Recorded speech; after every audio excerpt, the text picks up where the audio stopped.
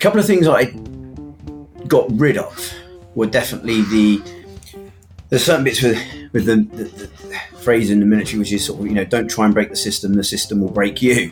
Or it's, it's been done this way for years, therefore let's just repeat it. So sometimes if you challenge the system, that could go against you, as opposed to in business, you want to challenge everything because that's how you evolve and get better. But obviously then there's that other angle of it where the military knows what works and therefore is good at training and repeating it. So the training aspect we brought into the business, so we're very key, and training with Heat is fundamental as well. Can't expect people to do a good job if they've not been trained to a decent level.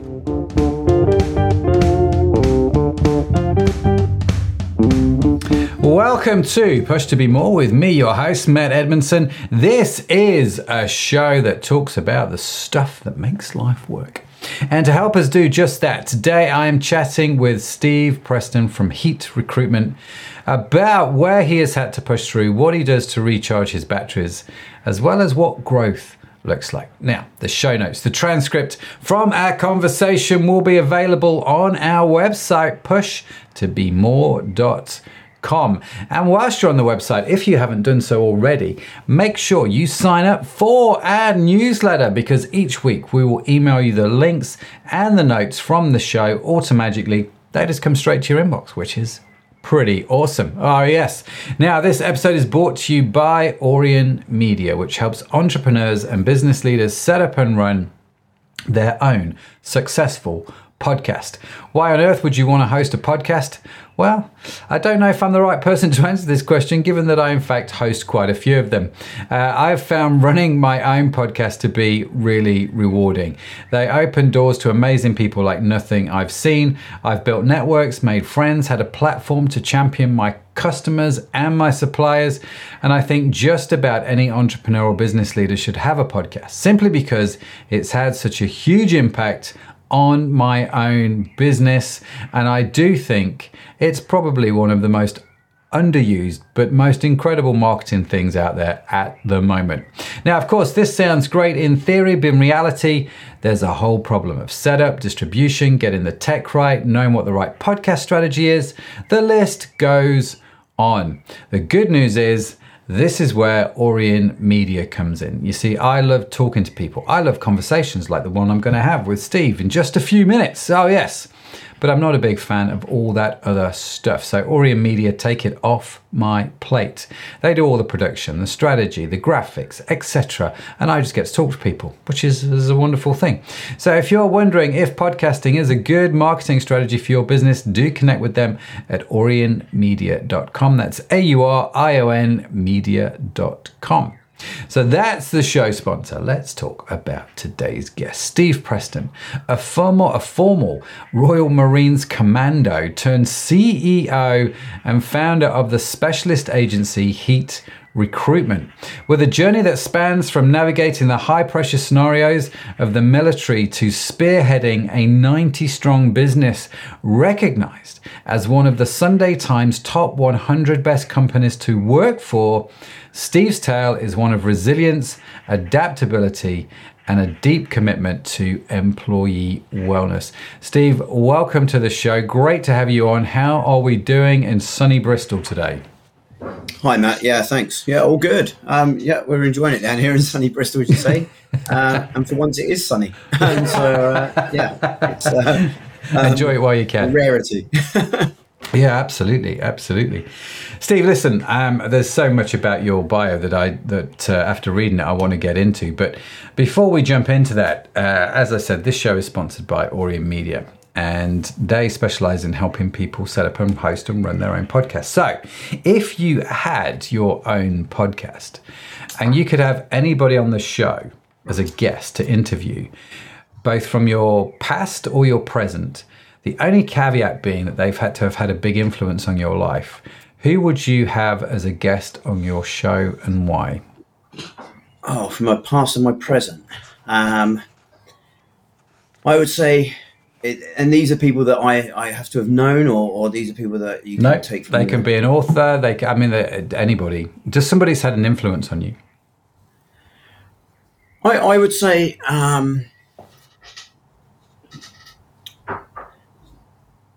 there's many a sort of an explorer that I would pick. Like your Ralph Fiennes, people like that have achieved phenomenal feats. Where I think is that just the ability to keep going in the face of adversity. I think that side of the sort of the grit and determination that's needed in order to climb, say, Everest, or to go on a polar sort of expedition is phenomenal.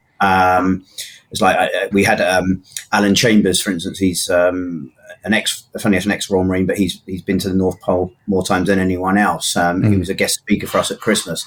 That story is phenomenal because you're just constantly hearing how you've got to keep reinventing yourself. You've got to motivate when you probably don't want to be motivated. And so those side of things I think are inspiring and keep you going. Equally from the business world, there's many a successful business person that you look at and you enjoy the story and the journey they've been on, from sort of the Sir Richard Bransons, which obviously we all know and know the stories there, but equally sort of some lesser sort of well-known business people. I like to hear the stories of where they've come from and how they've sometimes even just by default find themselves in a successful position. So for me, I'd be picking, as I say, people that have achieved, sort of extreme expedition feats, and equally those from the business world which you can learn from. Yeah, that's good choices. Ralph Fiennes, great choice. The expedition, the explorer, it's all fascinating, isn't it? But I imagine, we read in the bio there that you're an ex-Royal Marine Commando. So I imagine you've been to a far few places yourself and had to push through on a fair few things. I think, that's part and parcel of obviously the world of being a Royal Marine, is that you've got to... they don't tend to get sent to nice places, put it that way. So you've always got to push through, and you've got to, there's always that sort of smile in the face of adversity as such. And when you're wet, cold, and it's miserable, you've got to find your inner strength. And that is part of the commando spirit. So it's something that I think you probably have it within you, and then the Royal Marines find it for you. And expand upon it and develop you further. Yeah, that's a really interesting point. And a part of me wants to ask the question why you joined the Royal Marines, but the other part, just to pick up on what you've just said there, you've probably got it within you. The Royal Marines probably helps you find it. How did they do that with you? I mean, what was sort of some of the things that drew that out in you, that sort of that spirit of resilience?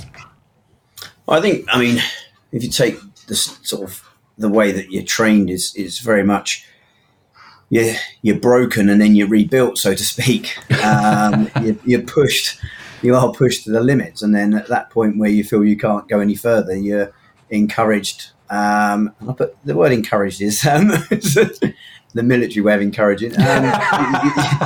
You're encouraged to go further.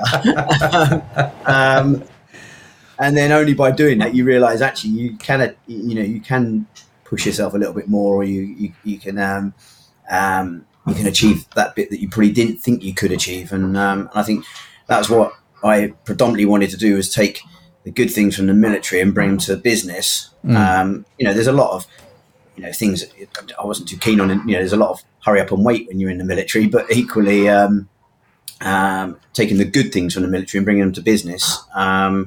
Is what I was aiming to achieve. So what was that journey then, from the Marines to the corporate world? What was that like? Was that something you like, this is the day I'm leaving the Marines, the next day I'm setting up my business, or was there something a bit more nuanced in the middle? That transition, I served 12 years, and it's very much like, you don't think you're employable because you think you're institutionalized in a way. So there's probably a month that, there's a good month where I was fretting about even thinking, will I even be employed? And you're stepping into the unknown, where simple tasks like I didn't even know where my doctors was or even how to deal with that because it'd all been dealt with. So, you know, certain things like that you haven't got a clue about. But I was fortunate. I transitioned and went to Hayes actually. And Hayes was quite sort of, a fairly sort of, not, I wouldn't say harsh, but it was in the world of recruitment. It's on the stern line, should we say. You're only as good as your last few months, as they say. It's so. But for me, doing that transition from military life to there was actually relatively easy because I was enjoying it. It was exciting, but it was also trying to get back to sort of knowing what you're doing in your job, because obviously you're having to reteach yourself. So that was the big curve that you go on, because you're sort of rapidly trying to learn a completely new industry and in a totally new environment. Equally, when you leave, you're expecting a big fanfare and pipes and everything. You're expecting the gates to be lined with people, and it pretty much is one guy just saying, "Can you hand in your ID card?" and then you're off, and it seems sort of there's a bit of an anticlimax to actually just leaving in a way, because you really are parking it, and that's you into Civvy Street and onto your new chapter. But I think I'd already prepped my brain to sort of say, right, I've one, that first chapter, which is that military bit, has been that book's closed, and I'm opening up my next chapter, and that's what made it exciting to sort of look at where I was going to be going. And I had to obviously cut my teeth to understand the world of recruitment, which I managed to do at both Hayes and then Reed, and then I set up Heat approximately sort of 3 years after leaving the military. So there's this sort of 3-year period then where you're learning your craft in recruitment. And at that point, you then decide, I'm going to do this myself, and you set up Heat Recruitment. I'm curious, and people may have asked you all the time this question, Steve, but what were the principles that you learned in the Marines that you brought into your business? And what were the principles that you learned in the Marines that you deliberately didn't bring into your business? Yeah, that's good.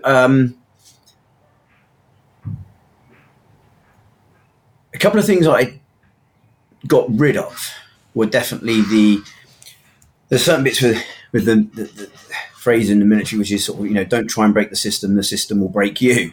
Or it's, it's been done this way for years, therefore let's just repeat it. So sometimes if you challenge the system, that could go against you, as opposed to in business, you want to challenge everything because that's how you evolve and get better.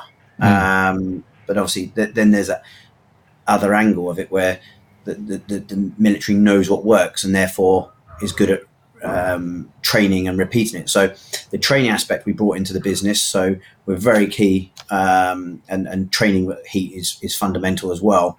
Can't expect people to do a good job if they've not been trained to a decent level. So that's definitely there. We've got our, a lot of, our core values, for instance, that we still operate to now are very similar to the commando spirit, which is, we're working along fun, excellence, integrity, partnerships, and enterprise as well. So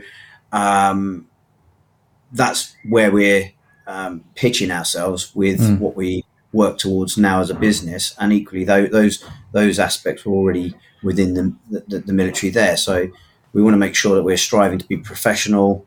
It's that sort of professional excellence, and make sure you're having fun whilst you're there, and not doing things just for the sake of doing them. Because that's one thing that that the military is quite good in the sense that if you'd managed to complete everything that was needed to be done, then you'd be able to hit the gym or whatever you wanted to do. You'd get some time in lieu, So there's a few things that you mentioned there, Steve, that I just want to pick up on. One was for you, training is key, and you this was something that you brought over, and you keep training your staff. So is this an ongoing training sort of regime that you have with your team, or is it a case of always, once you've trained, you've been trained kind of a thing? Because the military, I wasn't in the military, my brother was, but it seemed to be like he was always training for something and always being prepared for something. And that's literally what we do. I even still call it the same as what the military. We still call it continuation training. You always train. There's always something to be doing. We have a dedicated trainer at Heat, and Nathan's fantastic. He keeps literally listening to the floor, looking at what areas still need to be developed. Whether it be a certain, it might just be negotiations. It might be.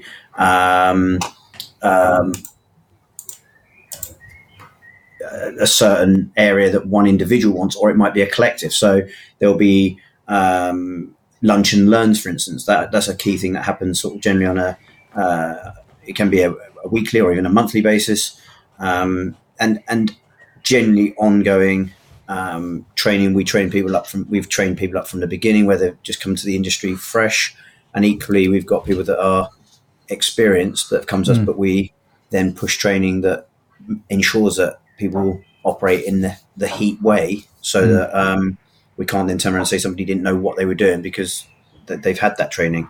And that's from the top to bottom as well. That's I know at the moment he's building a project so that all the directors will get some additional training. It's not, we don't sort of look at just because of where you are it stops. Everyone's got to keep evolving, and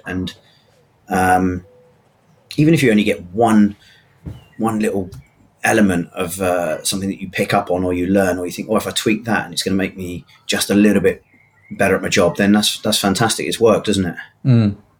Yeah, it's a really powerful point, because I know a lot of business leaders who will mentally assent to the fact they do training, but I don't know if that translates into deliberate, intentional training of staff on an ongoing basis. What's what you use the phrase lunch and learns? What's that? Lunch and learns are where we will take. It'll be an individual that's either been asked or they'll volunteer, and it may be a top biller who's just, or someone who's had a really got a really good story about a bit of recruitment that they've just done. And what they'll do is it'll be generally on a Teams call. Everyone else will be able to sort of sign into that, and then part of that they will do a Q&A, but about how their success has come around, and talking basically. So it'll be an individual from our business talking to the rest of the business about how they've gone about, whether it might be their business development, it might be how they won a certain bit of business, or how they've found their success, or equally how they've evolved from being a trainee consultant to a principal consultant. So it's a way for us to learn from the people that we have within our business, so that we've got the success stories being told as well, and equally people can learn from somebody who's actually recently done that, so that they can see, hang on, I've just joined the business and I can see that X individual's just gone and done this. Well, if I do that, it's there for me to achieve as well. That sounds great. So it's not actually just somebody else coming in and teaching you. A lot of the learning is peer learning, isn't it? You're learning from one another. That's literally what it is. It's a sort of a peer-to-peer sort of Q&A and sort of discussion as well, where people get to obviously ask their questions, and then we that would be like this. It would be recorded, and then that would be put onto our internal intranet, so people can then watch it back and pick up the various points that they want. How has your own leadership style changed from being a Royal Marine Commando to heading up a company recognised by the Sunday Times, which is congratulations on that, by the way. That's no mean feat. No, I mean, we're really pleased with that. I mean, we managed to get on the list actually. Both the years, obviously building up to the shutdown of COVID, so that was good. I mean, the leadership style is very different to the military way, because the military you just say what you want to happen and it happens, because there's different consequences, and and you're in a very sort of generally it's classed as orders, isn't it? It's you're delivering orders to people, whereas in business it's very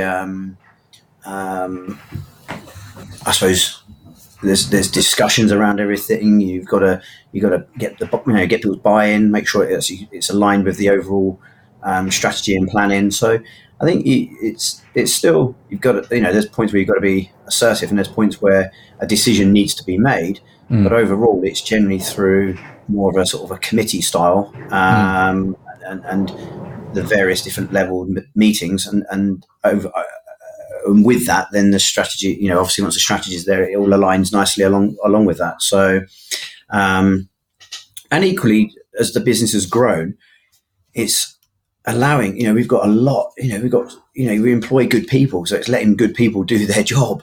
There's no point trying to be doing, I suppose in the early days, I'm probably guilty of doing too many or wearing too many hats and doing too many things. And part of that is actually just interest and excitement. You want to be involved. You want to know what's going on. And you want to, it's your business. So you're involved, you're bought into it.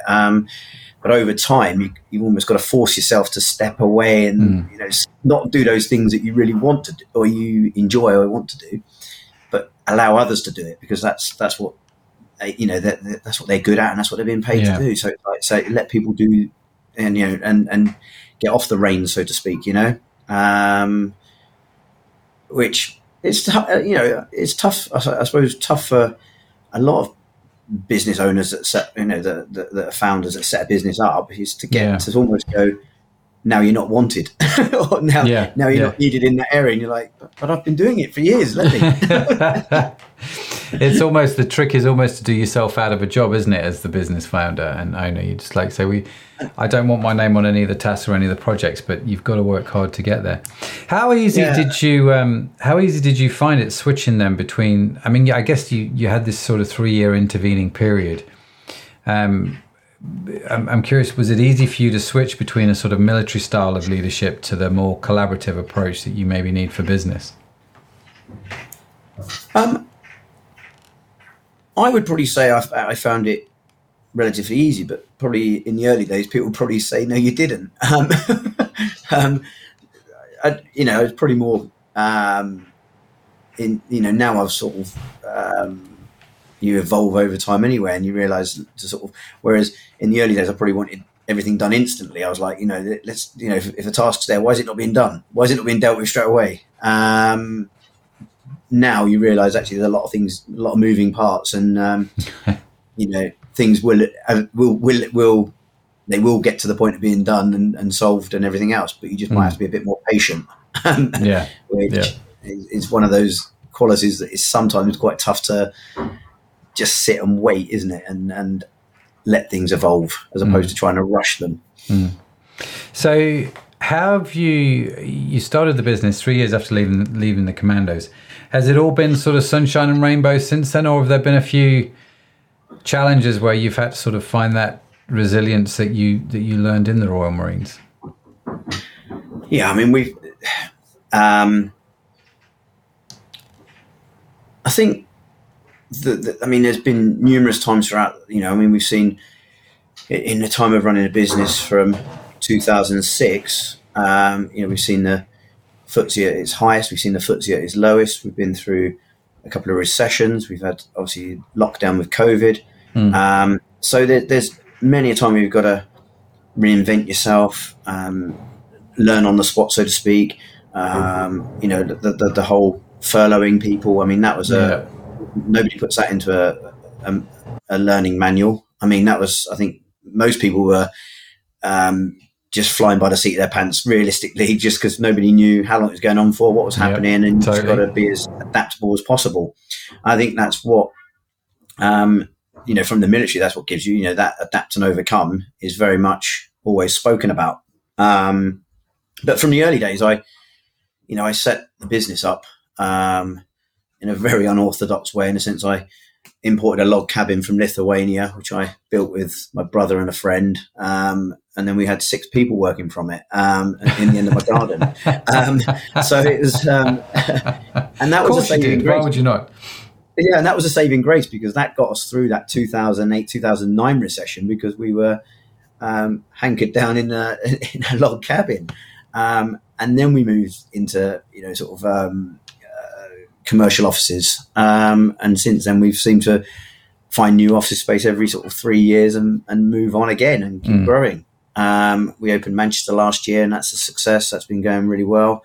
And then obviously our London operation is growing as well. So it's just being adaptable and I think adaptable and having that ability to make decisions when you need to fairly quickly. Yeah.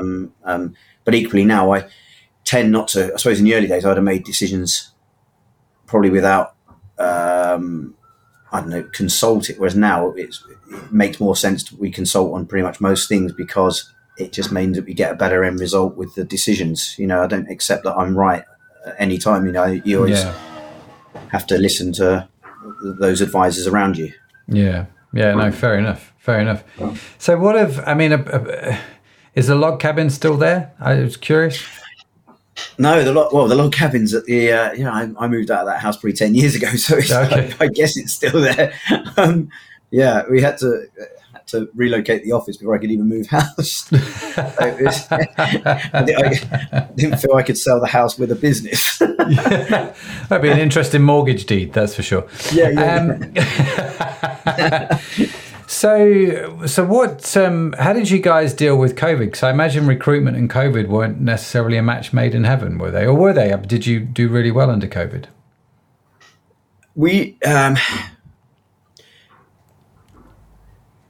So when COVID came around, we just signed literally a month before COVID, and I think it was the end of March, wasn't it, when lockdown actually came in? Yeah. End of March, start of April. We literally just signed a lease on a new floor space, 7,000 square feet, accommodating about 110 staff. And then literally the brakes came on, didn't they? And it was just, what do we do here? So we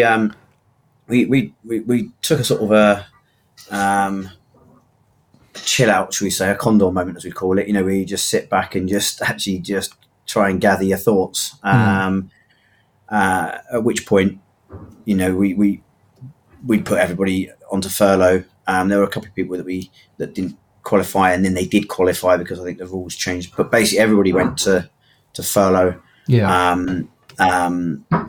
And it was really was self-preservation, really, wasn't it? It was just trying to make sure that we saved as many people's jobs as possible, and that we weren't going to lose anyone.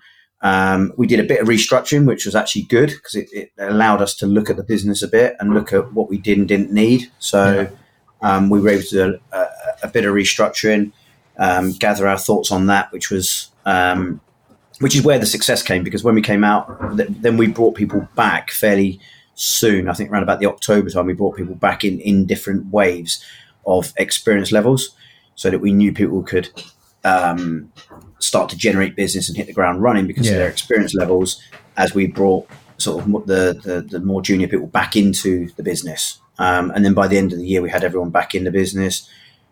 We were able to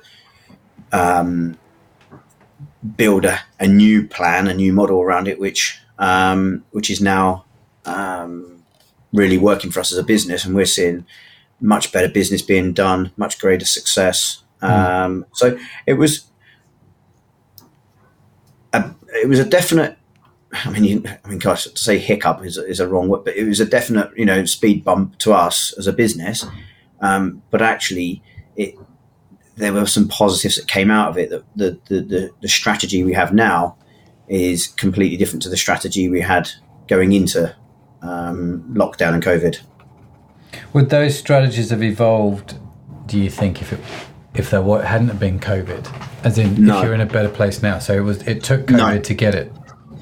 Yeah, 100%. I think it's that sort of element of that sort of, a silver lining within a bad situation, was actually that it allowed us to take stock, look at ourselves, and make some sort of harsh and strong decisions, which I don't believe we would have done had COVID not happened, because we would have carried on doing what we were doing, if that makes sense. You carried on operating as we were. We were just in the stage of bringing in, say, work from home, and we were saying, senior consultants and above can do 2 or 3 days from home, and that's what we were bringing in.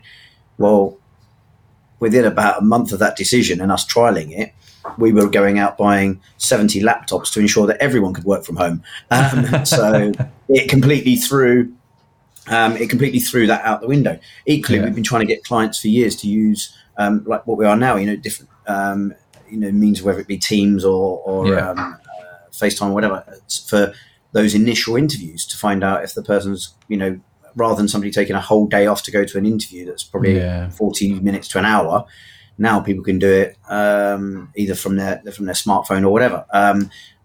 So that really did move the world of recruitment on a lot quicker than what it was at that time moving at. Whereas we, as an industry, we were trying to get video conferencing to the forefront, but people were generally sort of like, oh, I'm not an actor, they don't want to be on TV or that sort of, not be on screen. Whereas now we're all so comfortable with it. We're all we've all become so used to it, haven't we? Yeah. Completely. And I think part of that was, that was a way that we communicated through lockdown with people. It forced the hand there. So that I think is a real positive, that people have got used to using technology now in a way that not only just for sort of, for business meetings, for socials, but equally for interviewing as well. Yeah, that's really powerful. How has the world of recruitment changed in a sort of a post-COVID world where people expect to work remotely a lot more these days? Yeah, I think there was the whole people want to work remotely, but now there's a sort of, I think we're definitely seeing more of the hybrid where people are in the office 2 or 3 days a week. I don't think anyone truly wants to be 100% remote.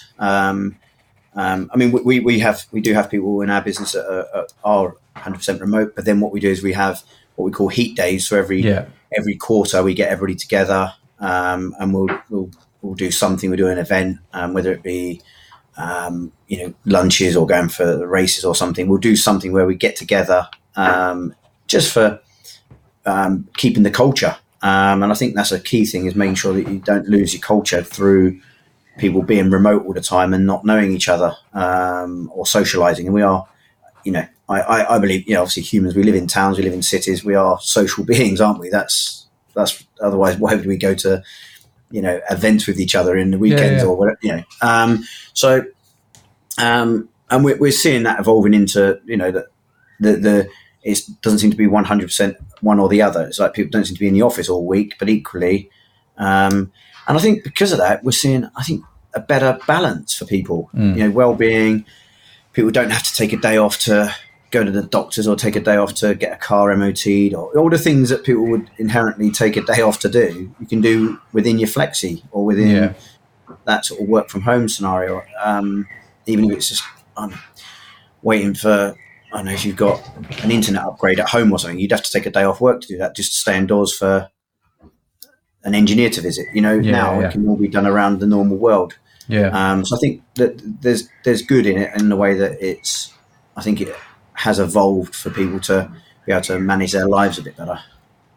Yeah, I couldn't agree more. It's an and you use this phrase, a better balance, and I feel like we sort of, it seems to be that the pendulums, obviously with lockdown, swung from one extreme, didn't it? Where everyone was in the office 60 hours a week, all the way to no one's in the office at all. The pendulum sort of seems to be sitting back in the middle now, where we've got this sort of mix of work.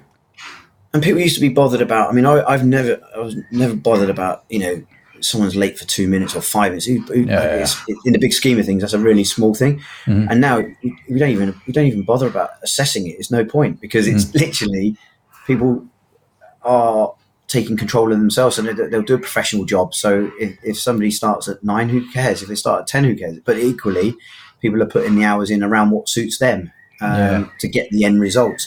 So in a way, the management style has gone a little bit different to where before COVID, we were very much about, when we were all in the office, it was all about well-being and how people are and that side of things. Whereas part of the management and not so much driven about the results. Whereas now, one of the things is part of the management tool now is about the results, because that's one of the aspects that you can actually track. Whereas you can't track so much of the other stuff nowadays. Yeah, exactly. No, totally. It's we seem to have got to this place, don't we, where we're like, this is what I need you to do. That's what you'll be judged on. However you get that done, that's more down to your personal autonomy rather than me telling you what to do now. 100%. Yeah. It seems to be a really interesting way of working.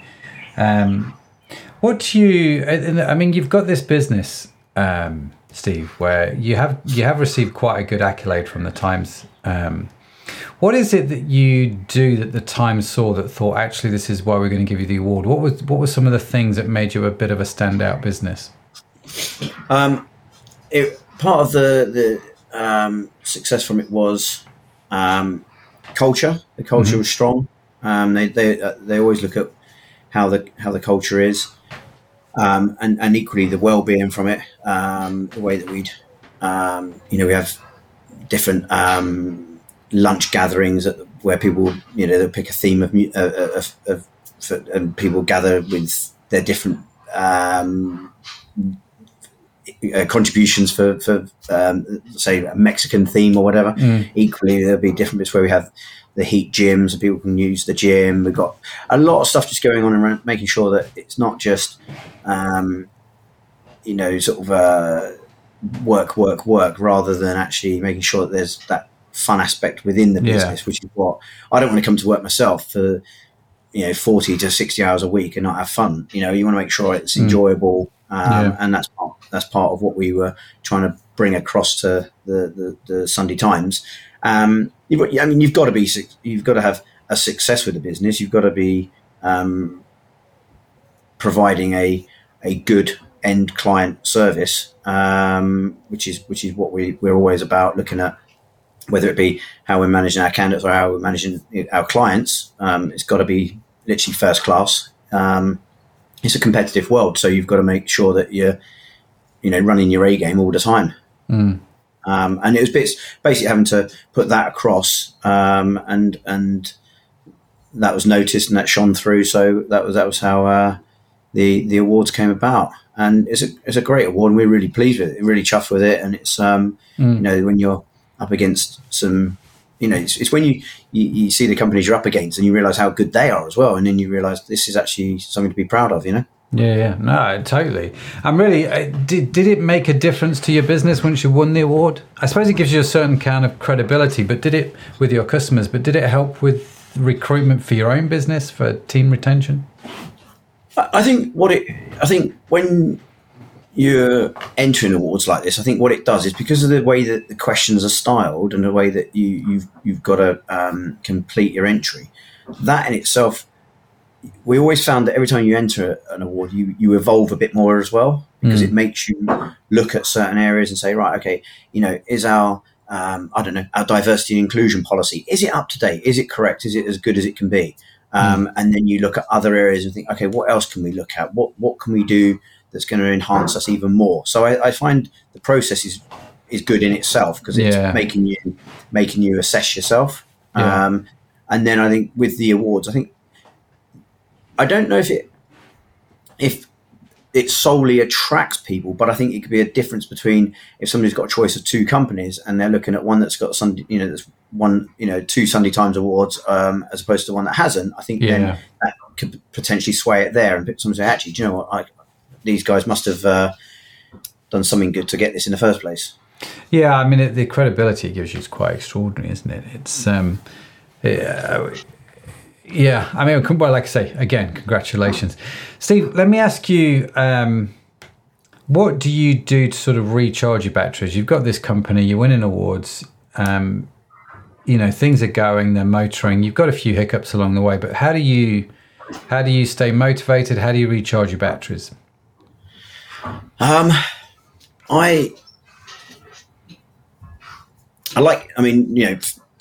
generally always busy myself, whether it be, hitting the gym. I like to try and get to the gym daily. So that's a key one for me, is just having that time just to put your AirPods in and just zone out for, 40 minutes to an hour, just on your own space. I think you do need your own space a little bit with that. Equally, I do a lot of football. Okay. with my lads. So we're always doing that all the time. That's pretty much a daily thing nowadays. And then when I've actually got more downtime, it's very much obviously factoring in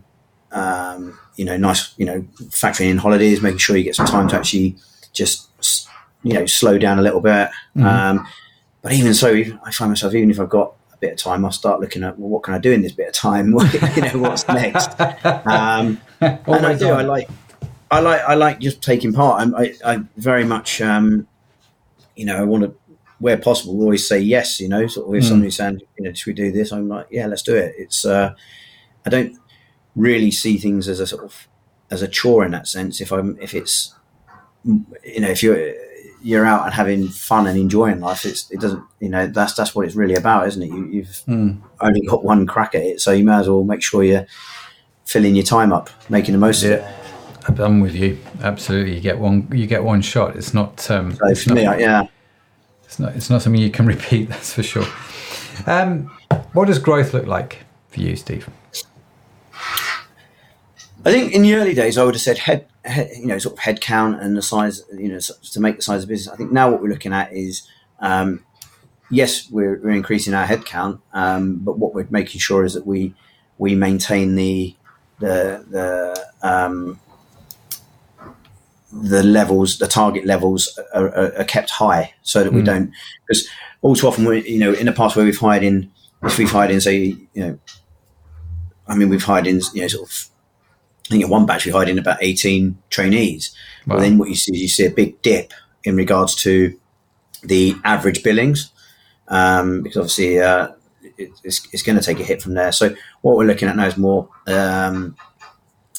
making sure that we're not impacting that overall average billing per head, as opposed to keeping that high and then still growing the business. So this is part of that sort of changing the strategic view that we're looking at, is making sure that we are really doing good business. Whereas I think before we had some business that we were servicing, and it was realistically what we would call toxic in a sense. It's taking a lot of time. It's not not getting the responses that you need, and therefore it's sometimes quite tough to sort of move away from that sort of business, because you think, oh, it's our bread and butter. But equally, actually, when you do, you realise that you can evolve into better business and do better quality business, which is what we're after, doing good quality business. And that in itself fuels the growth. That really does. That's a really powerful point. Doing better quality business fuels the growth. It's always been the case. It's true, isn't it? And that sounds great. That sounds great. So Steve, we've got to that time of the show where I'm going to grab the question box. I'm going to take a stack of random questions out of said question box. I'm going to flick through them. You're going to tell me when to stop. Wherever we stop, that's the question that we answer. Okay, stop now. Okay. So, I dropped them on my desk. Hang on. Pick it up. When did you last cry with pain or sadness? Wow. My standard answer would be, being a Royal Marine, they extract your tears. So when I joined the Royal Marine tears. yeah, that's the first thing they do. Extract all emotion. The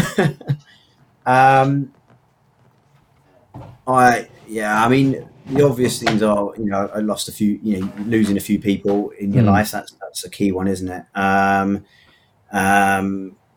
In the sense of, so that would have been 2019. That was a very bad year for me. Lost three close people there. So that would be a time that I'd take as a bad year. And then they're the times that you have to fight back, and you have to get more resilient, and you bounce back from those bits. And I think inevitably it makes you stronger. And I suppose years, so if I went years and years back, I would have probably, the younger me would have thought, oh, crime was a weakness, whereas now I see it as a bit of a strength and a release of, tensions that are built up in you anyway. So I wouldn't see it as a bad thing anymore anyway. I see it as a good thing. I see it as a good release. Yeah, I'm with you. I was definitely brought up in an era where crying was definitely not something that men did. Yeah. And until someone pointed out to me that the shortest verse in the Bible, do you know what it is? No, fire away. Jesus wept. Yes. And so it's in John's Gospel somewhere, I think. But yeah, so it was one of those things where they were like, well, if the Son of God can cry, then it's okay for men to cry. And you were like, well, okay, fair enough. But it was very much of an era where, like you, where men don't cry. And so, but I agree, actually, it's quite an important thing to do. Quite important, like you say, sense of release. And I think it's... Go on. No, after you. I was going to say, I think it's something that probably men of a certain age have had to relearn how to do. Yes. Yeah, I think so. I think it's just, and by other people accepting it makes it easier for everyone in that way. Equally, we're an Arsenal household, so we've had to cry quite a bit this year. Oh, wow. And so for anybody outside of the UK, Arsenal were this close to winning the Premier League title, and it all went peaked on in the on the final. We nearly had our tickets booked, but no. Yeah. Let me tell you, Steve, I'm a diehard Liverpool fan, and I was rooting for Arsenal this season. When I realised there's no way Liverpool was going to do anything, but I was like, come on. A good friend of mine who's an Arsenal fan, we're like, come on, Arsenal.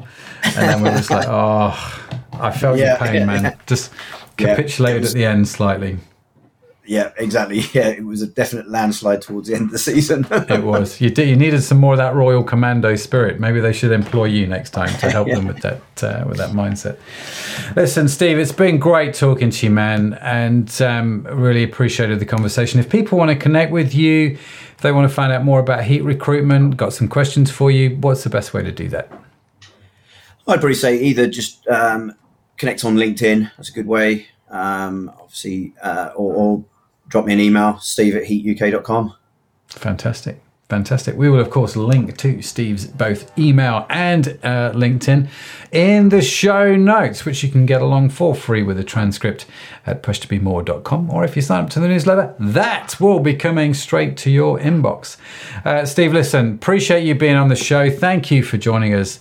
But I always enjoy talking to people who have come out of the military. There's just something about you guys which is just awe-inspiring. So one, thank you for your service, and two, thanks for coming on the show. It's been an absolute pleasure. Thank you, Matt. Thank you. What a great conversation. Huge thanks again to Steve for joining me today. Also, a big shout out to today's show sponsor, Orion Media. If you are wondering if podcasting is a good marketing strategy for your business, and I think it probably is, do connect with them at orionmedia.com. That's AURION media.com. Be sure to follow Push to Be More wherever you get your podcasts from, because we've got some more great conversations lined up, and I don't want you to miss any of them. And in case no one has told you yet today, you are awesome. Yes, you are. Created awesome. It's just a burden you have to bear. Steve has to bear it. I have to bear it. And you've got to bear it too. Push to Be More is produced by Orion Media. You can find our entire archive of episodes on your favorite podcast app. The team that makes this show possible is Sadaf Bainon, Estella Robin, and Tanya Hutzalak. Our theme music is by Josh Edmundson. And as I mentioned, the show notes and transcript are available on the website for free at pushtobemore.com. That's it from me. That's it from Steve. Thank you so much for joining us. Have a fantastic week wherever you are in the world. I'll see you next time. Bye for now.